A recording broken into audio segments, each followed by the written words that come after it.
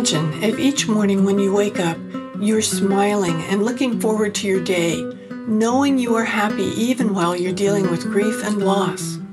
The Grief and Happiness podcast inspires, comforts, and supports you with each new episode. I'm Emily Thoele, welcoming you to explore with me your life of endless possibilities.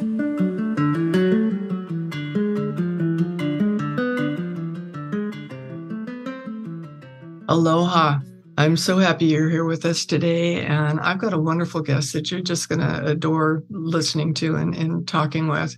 She's written so many books, and they're all good, and she's just delightful. And I had a really good experience with one of her books in the car yesterday, so I'll tell you about that too.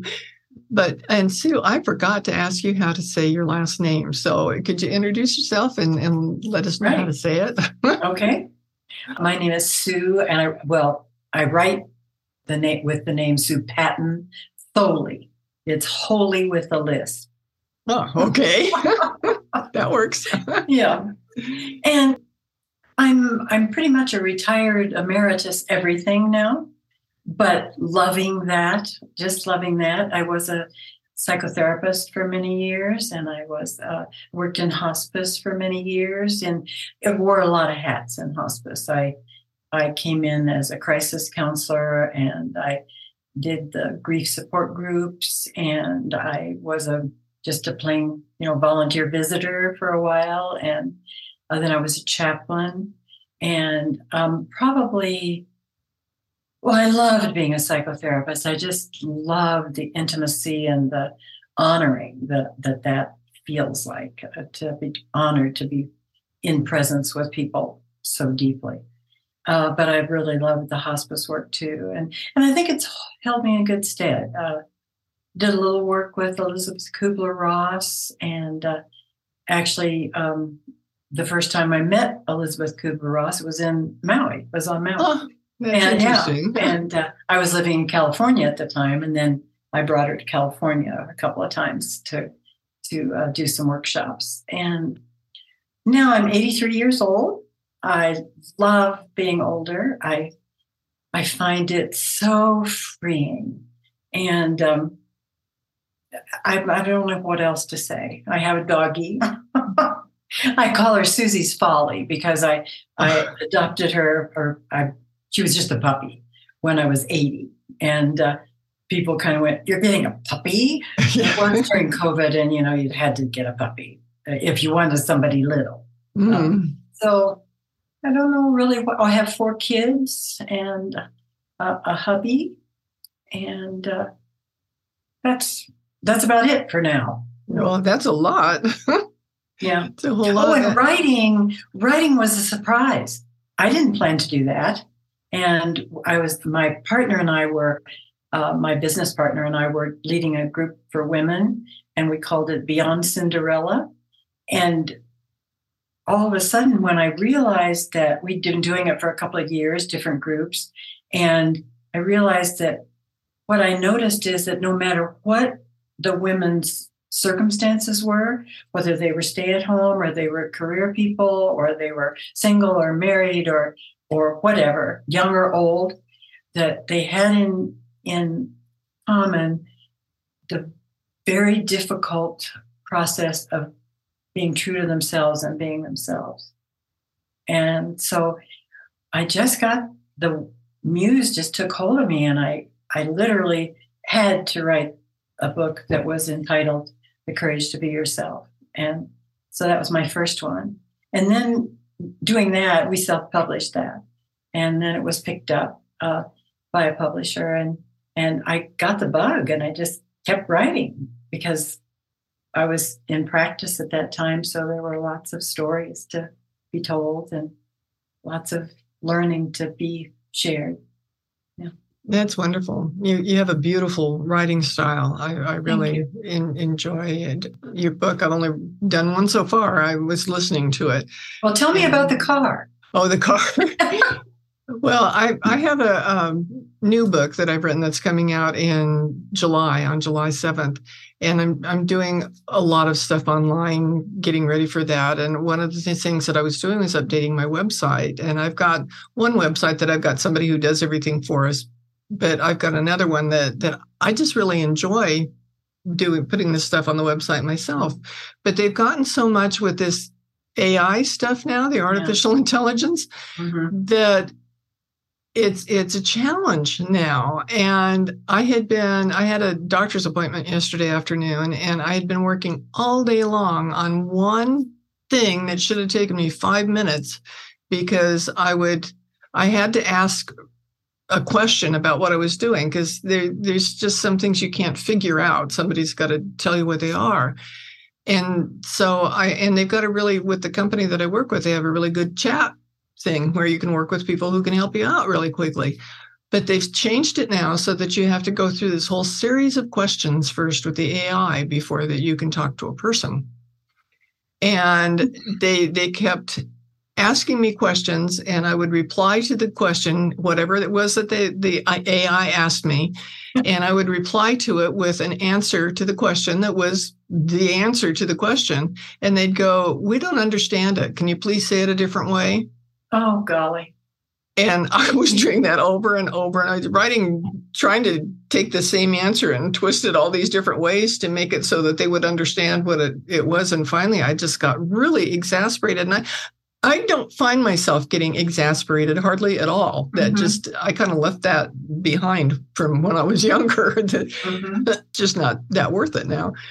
But I was feeling that way yesterday. It was really frustrating me. And finally I said, "I want to talk to a person." And they said, "Oh, well, we can go to a person right away." And they did. And I thought, why didn't they say that to start off with? It was just driving me nuts. And I still was, when I got in the car to drive to my appointment, I was still kind of just a little bit uptight.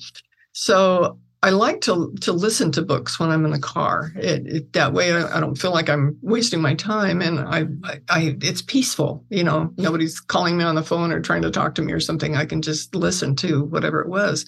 And I was listening to The Mindful Woman, and there were suggestions that you were making about breathing and doing other things that were really calming. And I just said, I am so glad that I'm listening to this right now, because I was so uptight when I got in the car, and I feel really good now. I've been taking some nice breaths, and I've been doing whatever Sue tells me to do, and it just felt so good. Good. That's cute. So that was my experience. Good. So, while I didn't notice that any of your books were specifically on grief or on happiness, it seems like what you're writing about can kind of intertwine with both subjects in most of your books. Well, I mostly, mine are, a lot of them are the daily things. I don't do it daily, but they're little blurbs. And I almost always, possibly always, weave in grieving, because it's just such a natural thing that we all do. And I've already told you, but I'm going to tell it again because it's so fun. I love to open books, my own included, and just say beforehand, I'd like to turn to something that's fitting and meaningful for right now. And this was right before we tuned in with each other.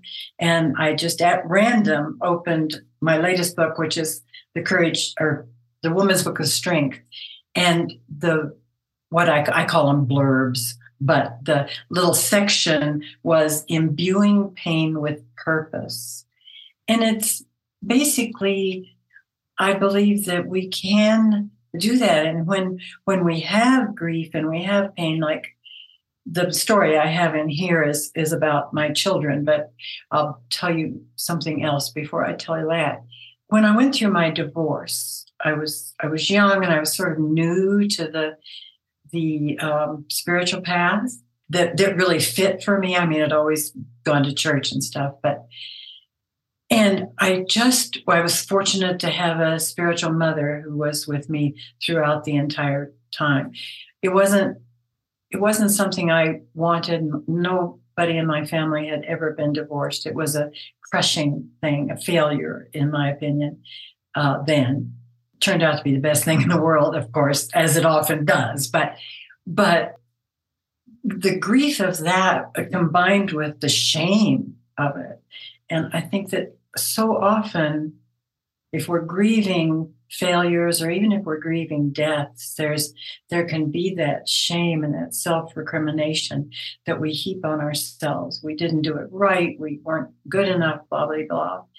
When I decided to ask that what I was going through would be like cutting down the weeds in a jungle, so to leave a path, because in that day and age, that was a long, long time ago. There'd never been a divorce in my family, and so the path was pretty overgrown. But when I gave it that purpose, it just helped. It felt like the agony and the lessons had a bigger purpose than just me surviving. And it led me to being a therapist, which, was just something that was such a great fit for me. So then when my kids were older teenagers, within a week of each other, they had life-changing accidents and illnesses. And I was decimated. I mean, it changed their futures completely. And so I decided that I would think of myself as a container, and the agony that we feel so deeply for our kids when they're in trauma, and especially when it's life-changing trauma and dream-shattering trauma, which it was for both of them. I decided that if I could hold myself as a container and a learner for just more than myself, for mothers.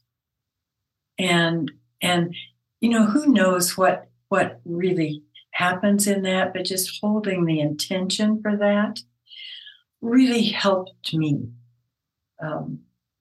feel there was a purpose, and I could learn from what I was experiencing to be with people and to empathize. And I really believe that there is a serious lack of empathy in the world and in our lives. And when we can provide that for somebody, we may never say a word. And that's so true in grieving.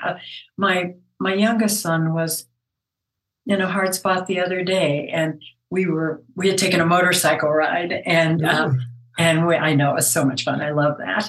And we were just sitting at lunch in an outdoor venue, and he said, I need to vent a little. All I did was touch him and listen.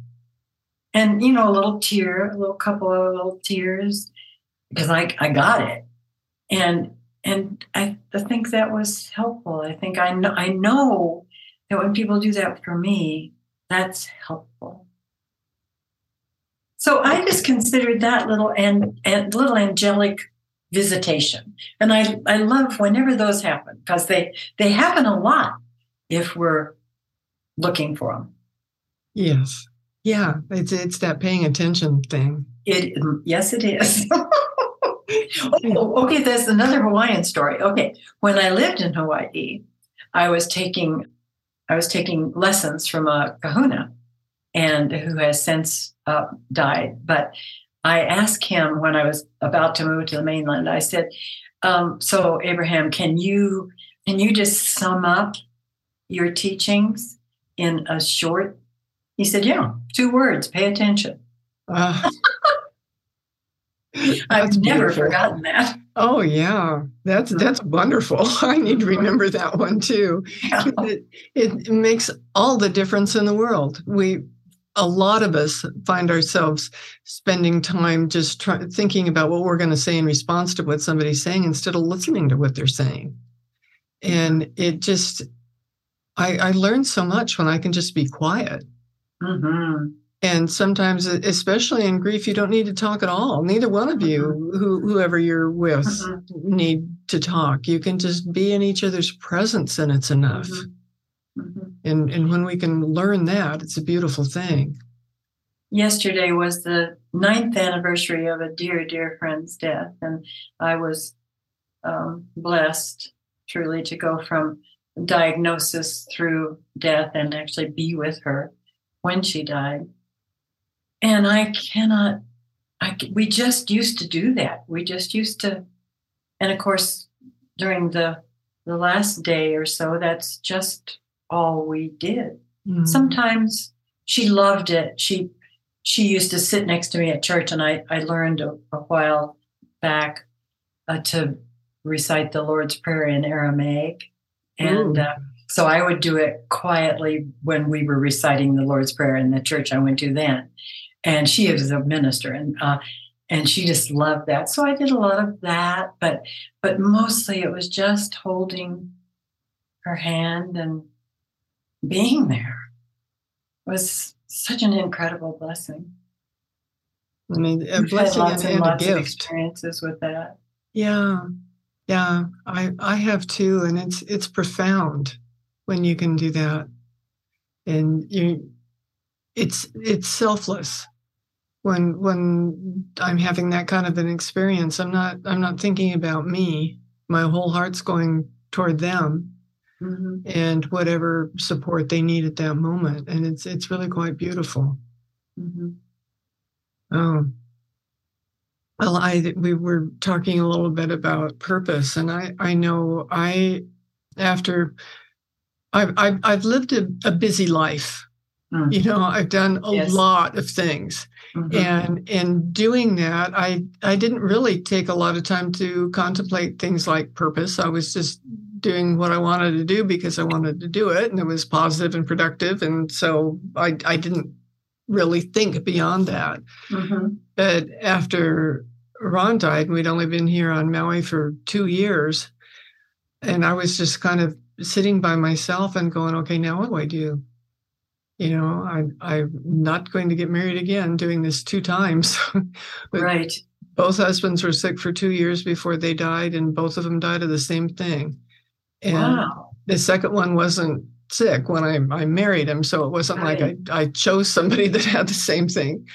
And I thought I'm not going to do that again. So now what am I going to do? Because I'd been married my whole life, and just didn't know what I was going to do. And so that was what I started to contemplate, was what my purpose was. Mm-hmm. And the more I thought about that, whatever I did, I was choosing to do with purpose. It wasn't random like kind of the rest of my life had been. Not that it was the rest of my life was bad. It just wasn't thoughtful so much. Mm-hmm. And the more I paid attention to choices that I was making and things that I did, was really powerful for me. And it really shifted my perspective on life. And when I tell people now that I'm happier than I ever have been, and they go, you had 2 husbands die. How could you be happier than you ever have been?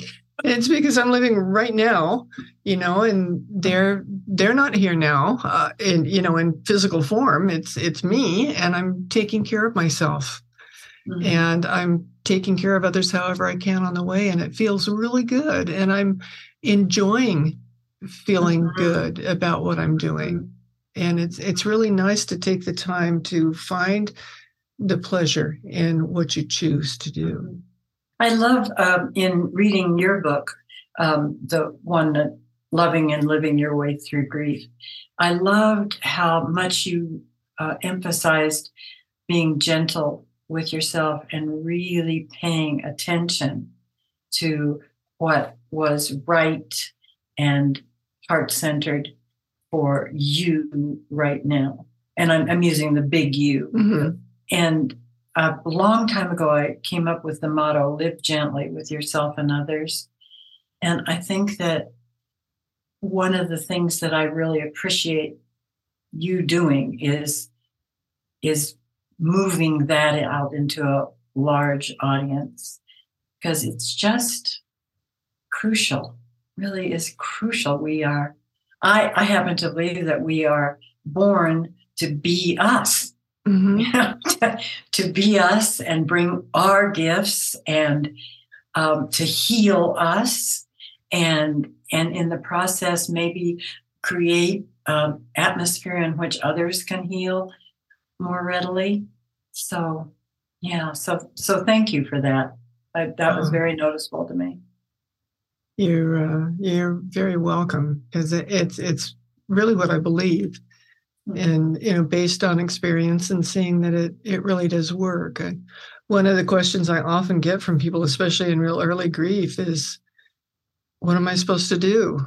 I just don't know what to do. Up until that point, they knew what they were supposed to do or thought they did. And I always say the first thing that you need to do is to take care of yourself. Good for you. Which is so hard, because in times of early grief, you've probably been a caretaker, at least for a while. Yeah. So to change directions and do that. Plus it can feel a little naughty. Or selfish. Yeah. Yes. Yeah, you get used to putting it all out there, giving all you've got, and feeling depleted, and like there's nothing left over, and maybe going to bed exhausted at night, and not really realizing what's happening as it's going along. And if you do take that time to focus and be positive and think what's good in this moment. With everything that's going on around you, it can seem like everything's bad, but you can always find something good in this moment. And when you can do that, it supports you so much. Yeah. Yeah. I just actually wrote a haiku about that. Oh, I don't know what it is now. I can't repeat it, but it was about that in the moment, there's always love. If in fact, Emily, we believe that. I love your name, because when we moved to California from Hawaii, we had a ghost named Emily in our house. Yeah. Wow. And she saved my son's life. Oh, wow. Yeah. He was in the basement or the floor beside the furnace room, and the furnace caught on fire. Oh. And he, one of the things that she did to get our attention was to beat on the pipes, and she woke him up beating on the pipes. And so I just, when I am with somebody named Emily, I just am awash in gratitude. Oh. So, yeah. That's wonderful. I'm glad Emily could help. Oh, yeah, she did. And then eventually after that, it was like that was her purpose, I guess. And we were able to help her move on. That's really something. There's so much in names. I know when I wrote my first college textbook, I was teaching in the English department at the time. And when the publisher found out my name was Emily Thoele, they said, that's a perfect author's name. We had to give you a book contract so that we could have Emily Thoele write for us. And is it treat or threat? Threat. Oh, wow. Okay. Yeah. Yeah, you do have a great name. Yeah. I was going to say it was pronounced Thoreau, but I wasn't sure. So yeah. Well, and my husband's father was French, and they don't pronounce it Thoreau there, but my husband was a philosopher, and he wanted it like Henry David. So yes, of course. We always said Henry David just didn't know how to spell. But one thing you mentioned about Elizabeth Kubler-Ross, yes. My husband Jacques was a bioethicist, and his specialty was living and dying. And it was early in the days of when hospice was becoming a thing. Right. And so he went to England to do a sabbatical where Dame Cicely Saunders was. And then he met Elizabeth Kubler-Ross, and when he came back, he brought her to California to do a Oh, presentation and to help him get a hospice established where he lived, because there wasn't a hospice there at the time. So I thought, when you were telling him about that, I thought, wow, that's close. Yeah. Around about what time was that? That was in the 70s. I'm not sure exactly when, because it was long before I met him. It's probably late 70s. I think she was probably coming into her own in the late 70s. Yeah. That's when I met her too. I think that's when it would be. She was a character. That's what he said. Oh my God. Yeah. Oh, yes. He went to pick her up at the airport in Los Angeles, which was a couple hours away from where he lived. And he said he was so glad that he did that, because it was such an experience to get to talk to her. She probably smoked in his car. Probably. She did. She smoked. Yep. She said, I give my life for other people. I'm going to smoke wherever I want. Okay, would you mind opening the window? Oh, shoot. Yeah, she was a character. That's funny. And she did an amazing job. Just an amazing light, but a character. Yeah. Yeah. I know she influenced him a lot, because he taught this class that was the ethics of living and dying, that all the nursing students had to take in the college where he taught. And it got to be the only class that he was teaching, because he had so many nursing students. Good. Yeah. And he based it initially using her work on the I can't say her big first book, but he based it around the stages. Is that what you're talking about?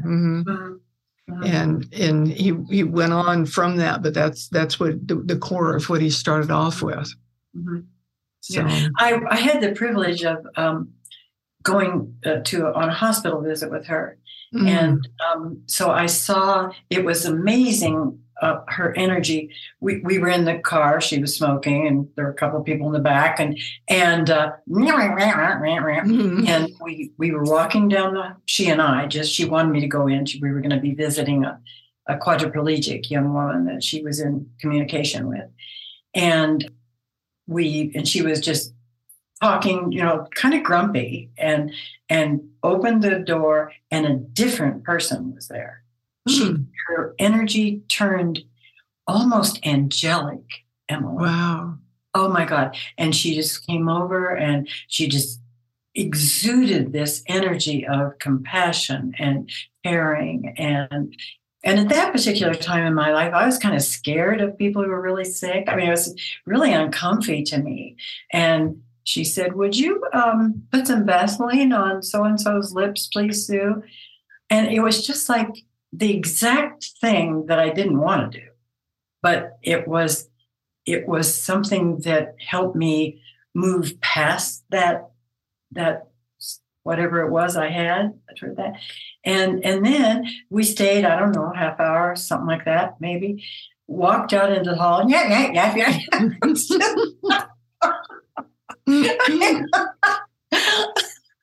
It was just really just like just changed. Bizarre. I think that's something that happens with people who get into that sort of work. I know my husband people considered him pretty serious because of the kind of work that he did. And when he wasn't at the university, we were doing theater, and he was being in comedies and singing and dancing on stage. And people that thought of this serious man had come to the theater and go, is that him? Because it was so not what they expected. But I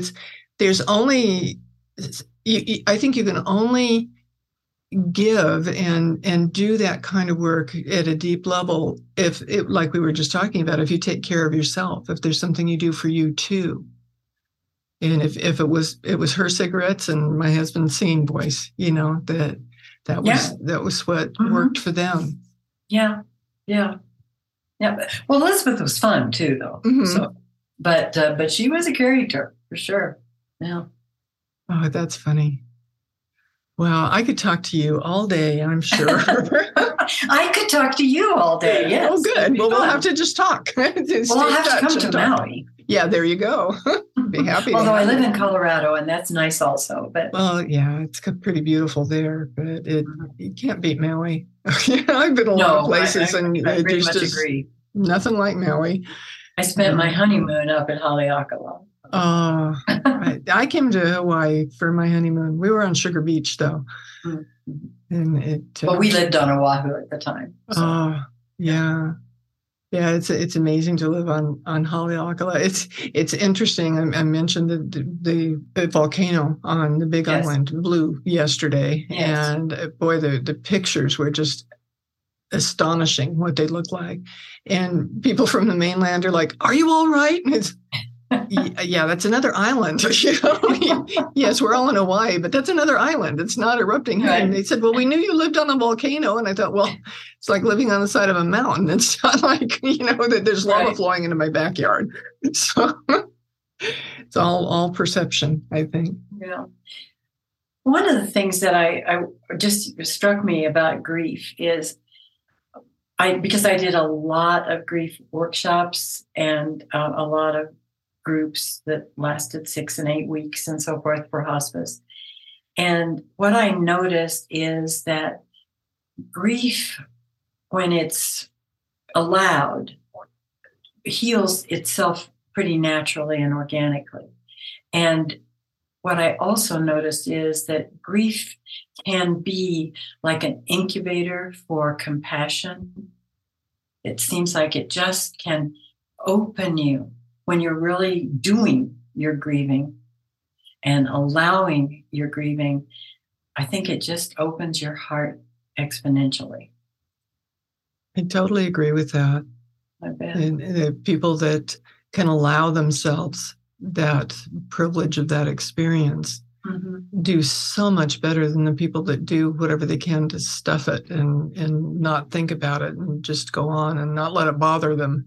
Well, if they think that, it bothers them that much more than it would have otherwise. And it doesn't make it any the less messy. Have you seen that child's book, Grief is Messy? No, but I'm going to. Yeah, it's a very sweet book. And it is messy. And I think the other thing that I have found in my own grieving and in other people's grieving is that it's so profound that we're really frightened it will overtake us. Mm-hmm. And the way that it's most likely to overtake us is if we do deny it or not work through it. So my mother was a real good example of that. And she was just she was wonderful. I adored her and I was lucky to have her, but she was stoic and had a lot of grief in her life and a lot of illness. And I pretty much think that was probably at least a contributing factor, the fact that she repressed so much energy. I know with my mom and dad were on the road a lot with the organization that they worked with. They were always going places, and in those days you drove. Mom wouldn't fly any place, and so they drove a lot.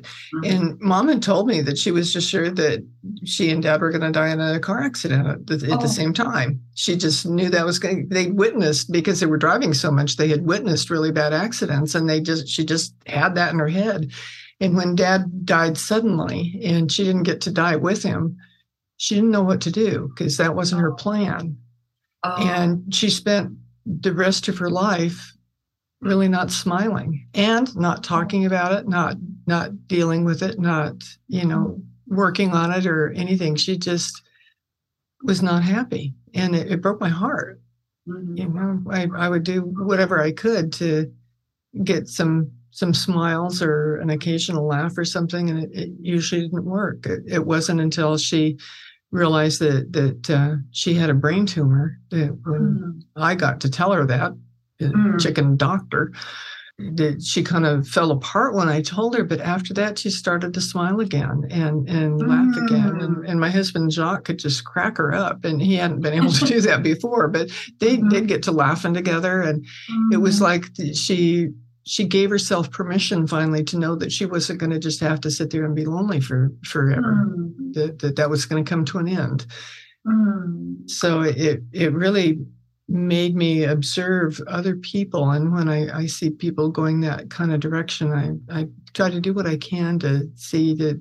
And it's why I work with grief and happiness, because that's so essential to live. Happiness is a part of life. And when you block that out, you get sick, you are miserable, and it just, why live like that? I think also what if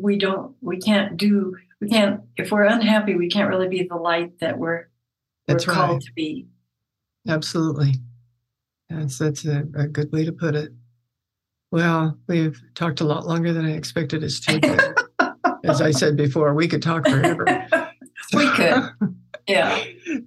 I'm so grateful for you being my guest today. And I'm sure that you've given people a lot to think about and a lot of books to read. So good. Okay. Well, thank you. It was fun. I really enjoyed it, Emily. Thank you. Yeah, I did too. And for our guests, we will put in the show notes for this podcast a list of books so you can choose which ones you want to read, and more contact information about Sue. And I'm sure that you'll want to keep up with her and see what she's doing, because she's quite a light in the world.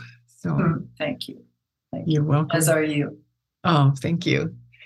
And I'll see our guest next week when we have another great guest that you're going to enjoy. So thank you so much for joining us today.